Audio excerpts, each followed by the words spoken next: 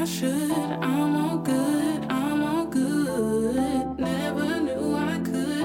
I'm all good, I'm all good. Phoenix Tales is a community celebrating everyday women overcoming extraordinary challenges in their lives, discovering the fire within, and like the phoenix enduring the ashes to rise again.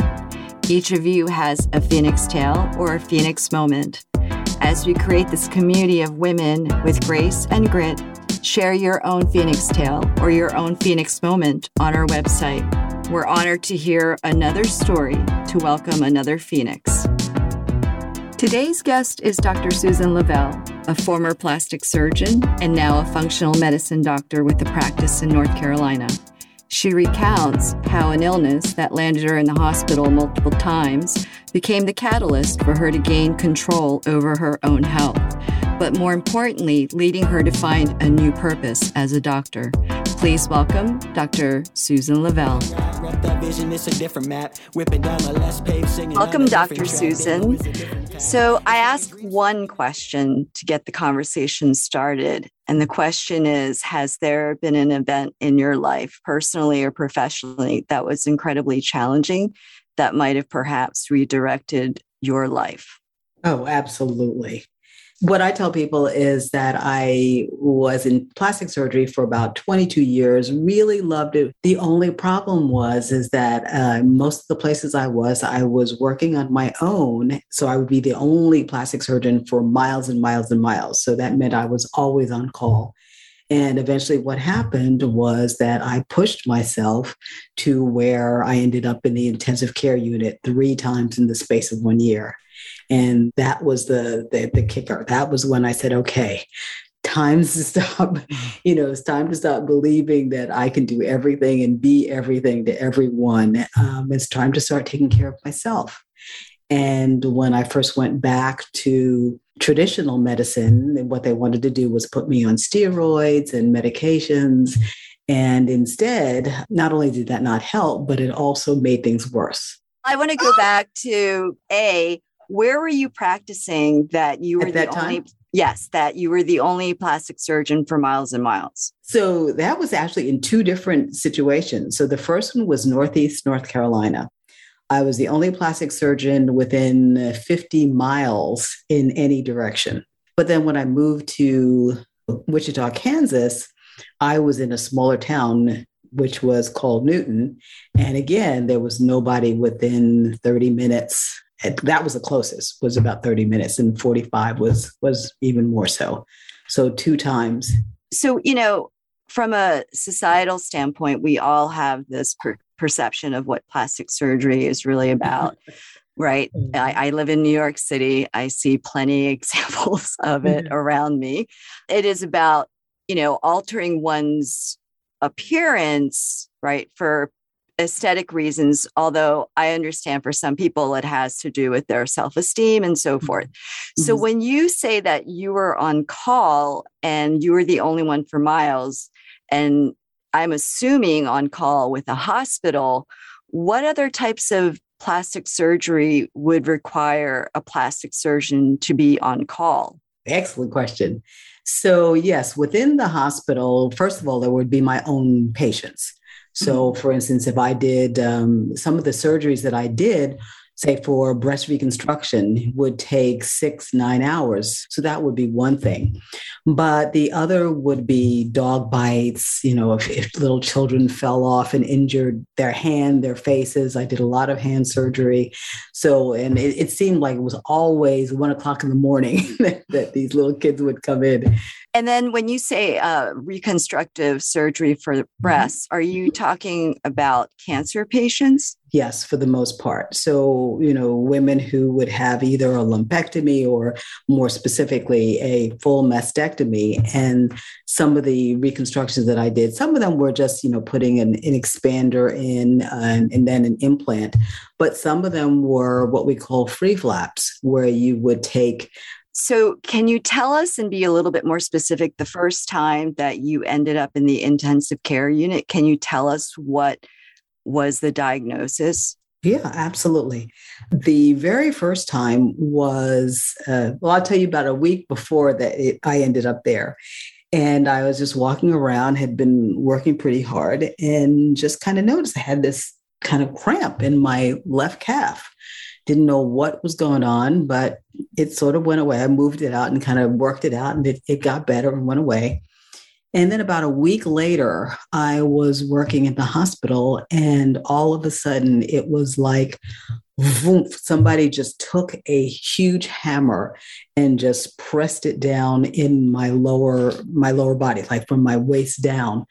It was the most excruciating pain I'd ever felt. And shortly right after that, I started getting really short of breath. So between those two things, I knew something was absolutely going on. And it turned out that I had developed a deep vein thrombosis, which then kicked off and kicked into my lungs. And so I had a pulmonary embolism.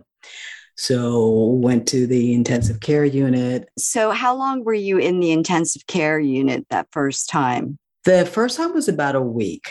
So, well, the entire time in the hospital was about a week. So the intensive care unit was maybe 2 days, 2.5 days, because what they wanted to do was clear the clot from my legs and make sure that there wasn't anything else going. So when you came out of the hospital, did you immediately make changes, or did you just go back and resume what you had been doing before? Yeah, that first time, no. That wasn't enough that first time. Right. This is a blood clot. It wasn't that first time. They actually put me on a blood thinner, and I was what they call therapeutic on that blood thinner, so it should have worked. But about a month later, same symptoms, same thing going on. And now I knew essentially what was going on. So I went back to the hospital, was back in the intensive care unit, and they realized that I had developed a clot even on a blood thinner. So I had a filter put in my body so that the clots couldn't get back up to my lungs. After that second time, I'm assuming you probably took a moment and took stock of looking at your life in its totality, right? Yes. So what was the first change that you made? The very first thing, the only thing that I could do in the beginning was changing what I ate. And that was because after that second time, I was exhausted. It was like you had just taken me through the ringer. I would want to go and walk my dogs. And by the time I got outside the door and walked to the next neighbor, which was maybe 15 feet, it was time for me to stop. So there's not much I could do other than change and be more specific and deliberate about the foods that I was eating. Can you tell us a little bit about the things that you eliminated? Because I'm assuming you went through like an elimination diet and then deciding what actually worked in your body. Oh, absolutely. Yeah, because at this point I was in Northeast North Carolina, and I had been born and raised in New York City, was born into a family. My mom, we used to call her Dr. Jean, even though she had never gone to medical school, but she was very health conscious even before it was a big thing. So all of my life, I knew the right things to eat. And I had been very active because I was a professional ballet dancer for 14 years before I went to medical school. But then when I moved to Northeast North Carolina, all that I could see was, fried chicken and really good biscuits and gravy and sweet tea. And I just had a ball. I just enjoyed myself and ended up gaining about 35 pounds. And I'm short, so I'm 5'2". So 35 pounds was a lot of weight on me, which led to a lot of the inflammation and things. So when I came out that second time, I realized that, that was probably one of the top things that was causing inflammation in my body.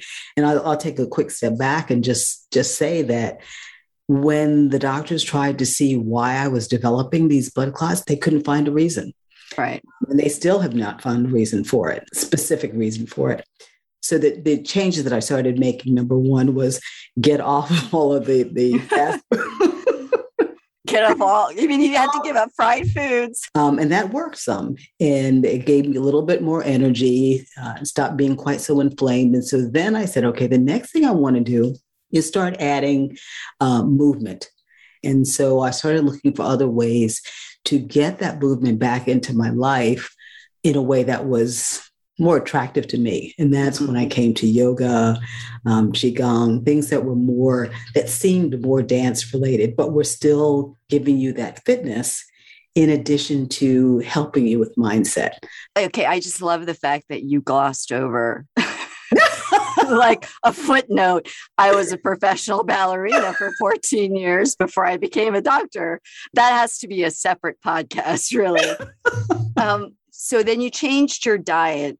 Can you tell the audience, I know that you also made some big life shifts, right? And that probably, starting with your profession. So can you tell us a little bit about that process of leaving plastic surgery and moving into this sphere that you're occupying now? I can. That is about 10 years later, just so that you're clear. Oh, okay. Yeah. So during the 10 years that you were trying to figure out how to keep yourself healthy besides diet and yoga, what other practices or modalities did you bring into your life? The reason it took me quite that long was because I guess, maybe I wasn't as smart as I thought I was. But even with stepping away from all of the junk, and I got better, so each step I was getting better and better, but I still wasn't where I needed to be. And it was another period of high stresses when I had that third bout. So after the second one, I was on a blood thinner, that an actual injectable blood thinner for a year. And that is the traditional, the way of treatment. Came off of that after that full year. And within a month of being off it, I had the third one. Now, by this time, I had the filter, so it couldn't go to my lungs, but it completely filled my left lower leg. And so this is why I was back in the intensive, because they had to dissolve that. If that clot hadn't gone anywhere else, I wouldn't be standing here. And so I was septic, where the body just has this raging infection all throughout. And luckily, my husband had come to visit me that evening. He came later than he usually did. If he had not, I, again, probably wouldn't be here because it wasn't recognized that I was septic. They came in, gave me antibiotics, et cetera. Walked out that third time. And shortly after that, I developed a raging rash all throughout my body. Again, they wanted to put me on steroids because they didn't really have an answer. Long story short, that's when I started going and looking specifically at food sensitivities and gut health. And it turned out that I had what we call now leaky gut, and had developed an allergy, well, not an allergy, but a really sensitivity to eggs, which I loved, and would eat them several times, sometimes several times a day. And it wasn't until I gave up eggs that the rash went away. 2 weeks, versus all of the high dose steroids and everything that really didn't work. And that's when I really started getting more focused on, wow, there really is something to functional medicine and finding the root cause of what's going on. So it took me a while to realize, you really need to do something. That brings me to a really interesting point. So I always say to my clients, as a yoga therapist, I'm treating the whole person. Mm-hmm. And I'll treat the symptoms when they present themselves. So obviously if somebody shows up for a session in pain, I want to address the pain, right? But that in the back of my head, I'm always trying to get to the root cause of whatever it is that has caused this pain. So I find it really fascinating that even as a physician, did you ever feel moments where you could argue with the doctors and question, the diagnosis or their prescriptions of things that they wanted you to do? Not really. And it wasn't even so much that I couldn't. It's just that I knew that they had no other options. Mm-hmm. I mean, they were doing the absolute best that they knew how to do for me. It's just that they weren't giving me the answers that I needed. And I went out and did my own research and found my own answers. So how long did it take you to make that shift from plastic surgery to now your functional medical practice? I would say probably about 4 years. And the reason it took that long was, well, number one, I wanted to go back and get real training. I didn't want to just have, Google something and find the answer. I wanted to have that training. So I went back into a course specific, because way back when I first decided I wanted to go into medicine, it was because I wanted to make a difference in people's lives. And I just realized that, I can make a better difference long-term by doing functional medicine, by doing lifestyle and holistic medicine. So can you tell the audience about your practice and where you're based? So right now I am in Raleigh, North Carolina, but I work with women and men now virtually across the nation, and as far as Canada and as far away as Australia. So I can work with anyone where there's a connection that we can make in some way, shape, or form. And the way I work is we start by looking at where they're starting from. So that's a detailed history. It's also looking at whatever lab work they have available. And then when I see that, sometimes I will order specialty testing, like hormones or food sensitivities or gut health. And then we look at that and decide what they want to do going forward. Because not everybody wants to run a marathon. Not everyone wants to, say, lose 20 pounds, or it really depends on what each person wants. So each program is customized in a certain respect. Yeah, I think when we first spoke, there was a lot of comparison, like comparative notes of what you do and what I do and the overlap in terms of approach. So I'm going to ask a question. I only ask this because I have had a very close purview into the African-American community because of my husband. And, you know, when you talked about the fact that when you first moved to North Carolina and you described the diet, that's pretty standard, right? And we know that, you know, there's a huge rate of type 2 diabetes in the African-American community. And I've had this question for a long time myself. How have you started to think more broadly about affecting change within your community? Yes, and that's one of the big issues. There are many reasons that there is that disparity, and I've actually started to study the reason behind that, especially since it's been brought up even more so after COVID. But some of it is access to healthcare. You know, you don't have the access to the upper levels of healthcare. That would be one. Two would be that there is some level of distrust. We're going to be totally honest. In the African-American and even just the people of color in general have some level of distrust with the medical community. And so that is an issue that's ongoing that needs to be addressed. And then there's also almost a sense of resignation that, you know, if mom and dad were obese and had diabetes, then I'm going to be that way too. It's like you're not understanding that just because even if everyone in your family has these issues, it doesn't mean that you have to as well. So that's another. And then the last is there really is more of what I've seen sometimes is that there's a belief that unless you have curves, you know, unless you've got a little bit of extra weight on you, that you're not healthy. And that's absolutely not the case. So do you think that, I mean, I associate, I'm Korean American. Koreans are obsessed with food. If you turn on Netflix, you can see entire shows based around Koreans eating food.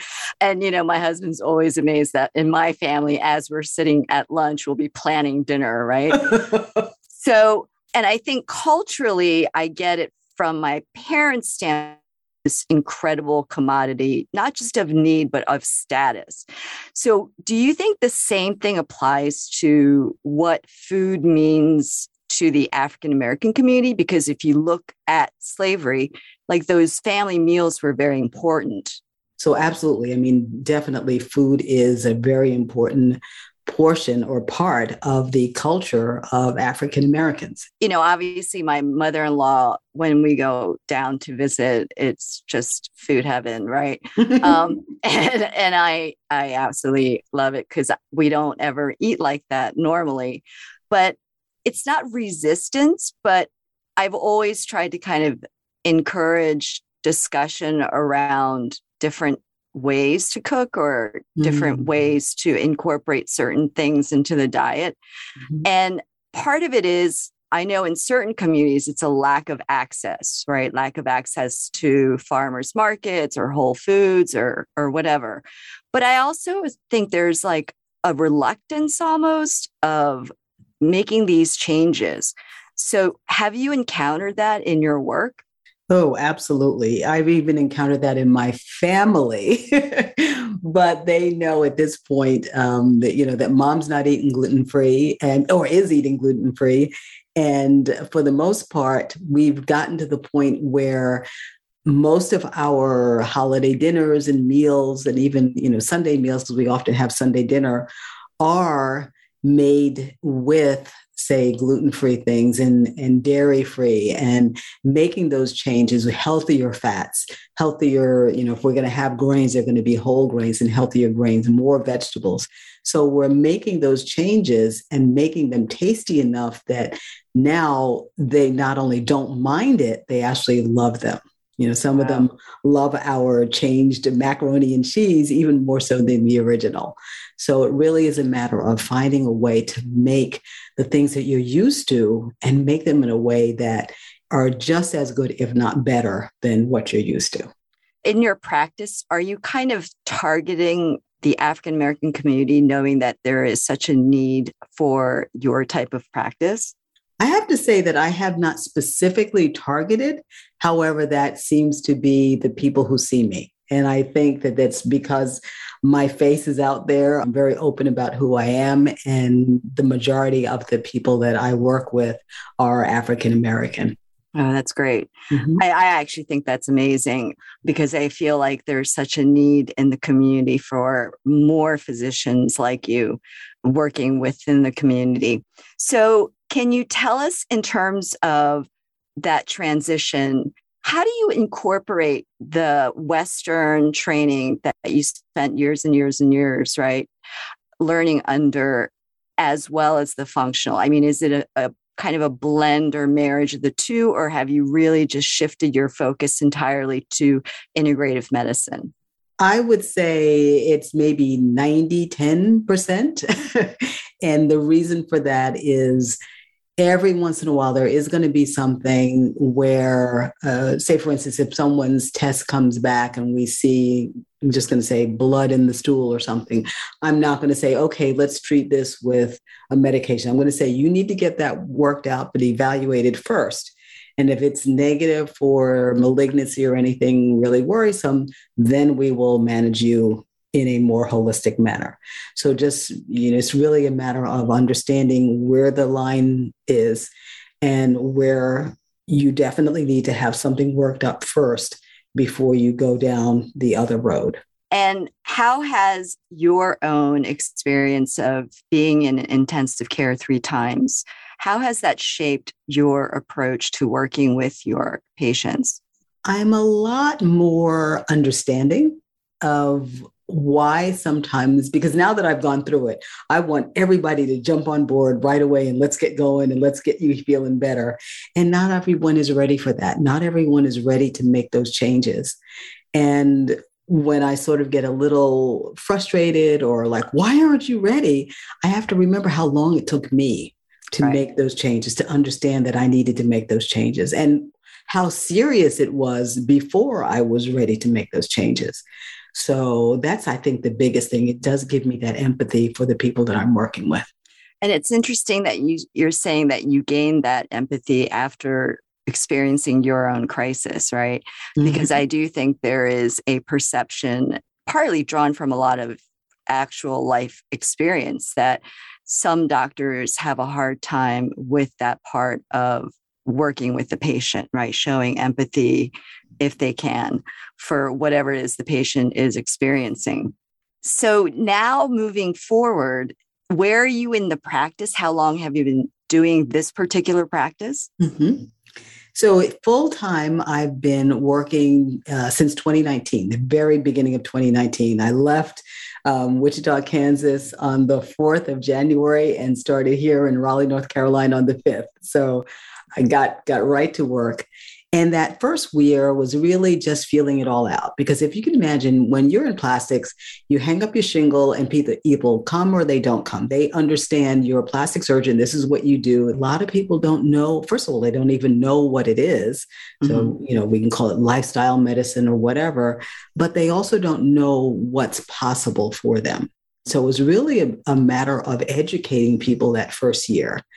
Then 2020, where everyone, you would think that it actually would be, blown up in a bad way, actually was almost a good thing because people were so much more focused on their own health. And Interesting. yeah, and by switching completely to virtual, which is what I did again because of 2020, more people realized that they could get the support that they wanted without having to travel or without all of the hoopla of having a doctor's visit and everything. So it actually worked out very well. This year, because of the experience of last year, what I have decided was to be not so much the one-to-one doctor, but more a one-to-many. So more master classes, more workshops, seminars, corporate wellness, and even a retreat. So things like that, where we can actually meet more and actually impact more people. Oh, yes, and my book.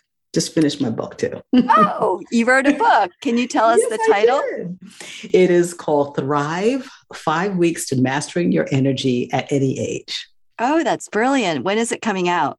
I do hope by the middle of September. So we're really close. Oh, that's great.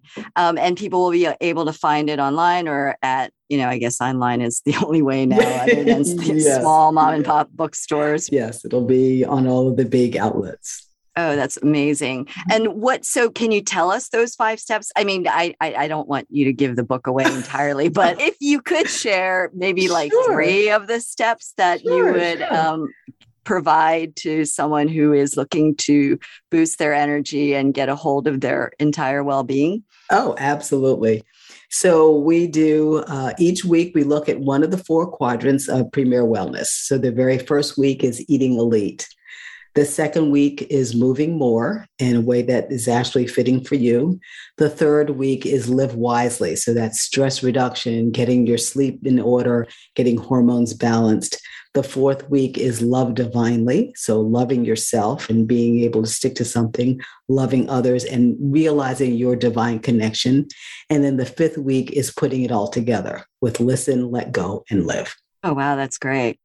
That is amazing. So can you tell us about this retreat that you're planning to hold and sort of the impetus for it and what your objective is with it? It is going to be for women because women, especially after this past year and a half, have gotten so much into doing so much for everyone else and neglecting their own health and self-care that I wanted them to be able to have a time where they can take that time away and focus on themselves.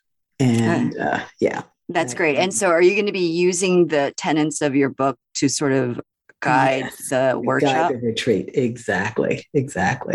That's amazing. So if you could, we've just covered a ton of material or subject matters. So I am always thinking about women who are facing, they're at the fork in the road. Things have changed. And certainly after this year, I think many of us have faced that fork in the road and taking a step back and having to reassess and perhaps make changes. What advice would you offer someone for making that change? Present what you can paint whatever scenario you want as an example, but I'm really curious to see what advice, what one thing would you say to someone who's needing to make a change? The thing that I would say is what I am now using for almost anything in life, which is that listen, let go, and live. So that first thing is listen to whatever your body's telling you. Because when you step back, if you maybe meditate a little bit, if you feel about what you're thinking about doing and what the reaction is in your own body, you're going to get messages and know a little bit better what you really need to do. The second one is to let go. So if you're thinking about making a change, that's one of the things that happens a lot with the women that I work with is they're holding on to, say, a job that they really don't like because they feel secure, or they think it makes them secure. And my recommendation is that sometimes if you realize that this is not right for you at this particular point, that you might need to let go a little so that you can then reach out for something that's better. And then the third is to live your own version of thriving. And by that, I mean, whatever it is that floats your boat, that makes and brings that joy into your life is what you need to be doing, especially at this stage in life. It's interesting. So when you were writing the book, did you have a specific age group in mind? I did. Really that 45 to 55. And that's because a lot of things are changing around then. Our hormones are changing. A lot of times you're at a point in your career where either you're going to skyrocket to the next level, or that you're just going to kind of peter along at that same little level. And so a lot of changes happen at this particular stage in life. You stop being able to, say, move as fast as you wanted to. You're not sleeping as well as you wanted to. You may be gaining weight when you didn't want to. So there are just so many things that kind of hit around that age. So that's why that was the number that I had. And that was the age that I had all of my issues. Wait, I always ask a last question that is sort of out of randomness. If you could pick one song that either resonates with you or in some way describes your life, what is the name of that song? Oh my goodness. I don't know if this would completely sum it up, but it's called I'm Not Finished. And it really is just a song that a woman is singing and just saying that she's got so much more to do in her life and that she's going to listen and take the steps that are necessary to go forward. How can people find you? Yeah, that'd be wonderful. On our website, which is www.premierwellness.com. And Premier is actually spelled with an E. So Premiere, wellness.com. Thank you, Dr. Susan, for taking the time and being a part of the Phoenix Tales community. I am incredibly grateful that you were able to do that. Thank you so much for having me today. Thank you for listening to today's episode of Phoenix Tales, a show about women overcoming challenges and, like the phoenix, to be reborn, their lives reimagined. Make sure to tune in to our next episode to hear another inspired story. I am Juliana Kim Grant. The show is edited by Podigy. Music is by Ryan Pruitt. It's like a dream, so let me never wake up. I was so hung up on myself, just like a stick in the mud. A little time, a little patience when I got tired of waiting. Then I found that gem within me sticking out of the mud. And they gon' ask me why I do it, I'ma say just because. We gon' be the best on earth, just like we be out in Russ. Pass behind me like a book bag, hanging down a coat rag. Focused on the future, not that coulda, shoulda, would have. Feeling like I should. I'm all good. I'm all good. Never knew I could. I'm all good. If you enjoyed today's episode, please leave your comments on the platform where you get your podcasts. If you think you have a Phoenix Tale, please send us a note on our Instagram and Facebook pages. If you just want to stay connected to Phoenix Tales, once again, you can go on to our Instagram and Facebook pages to get all the latest updates.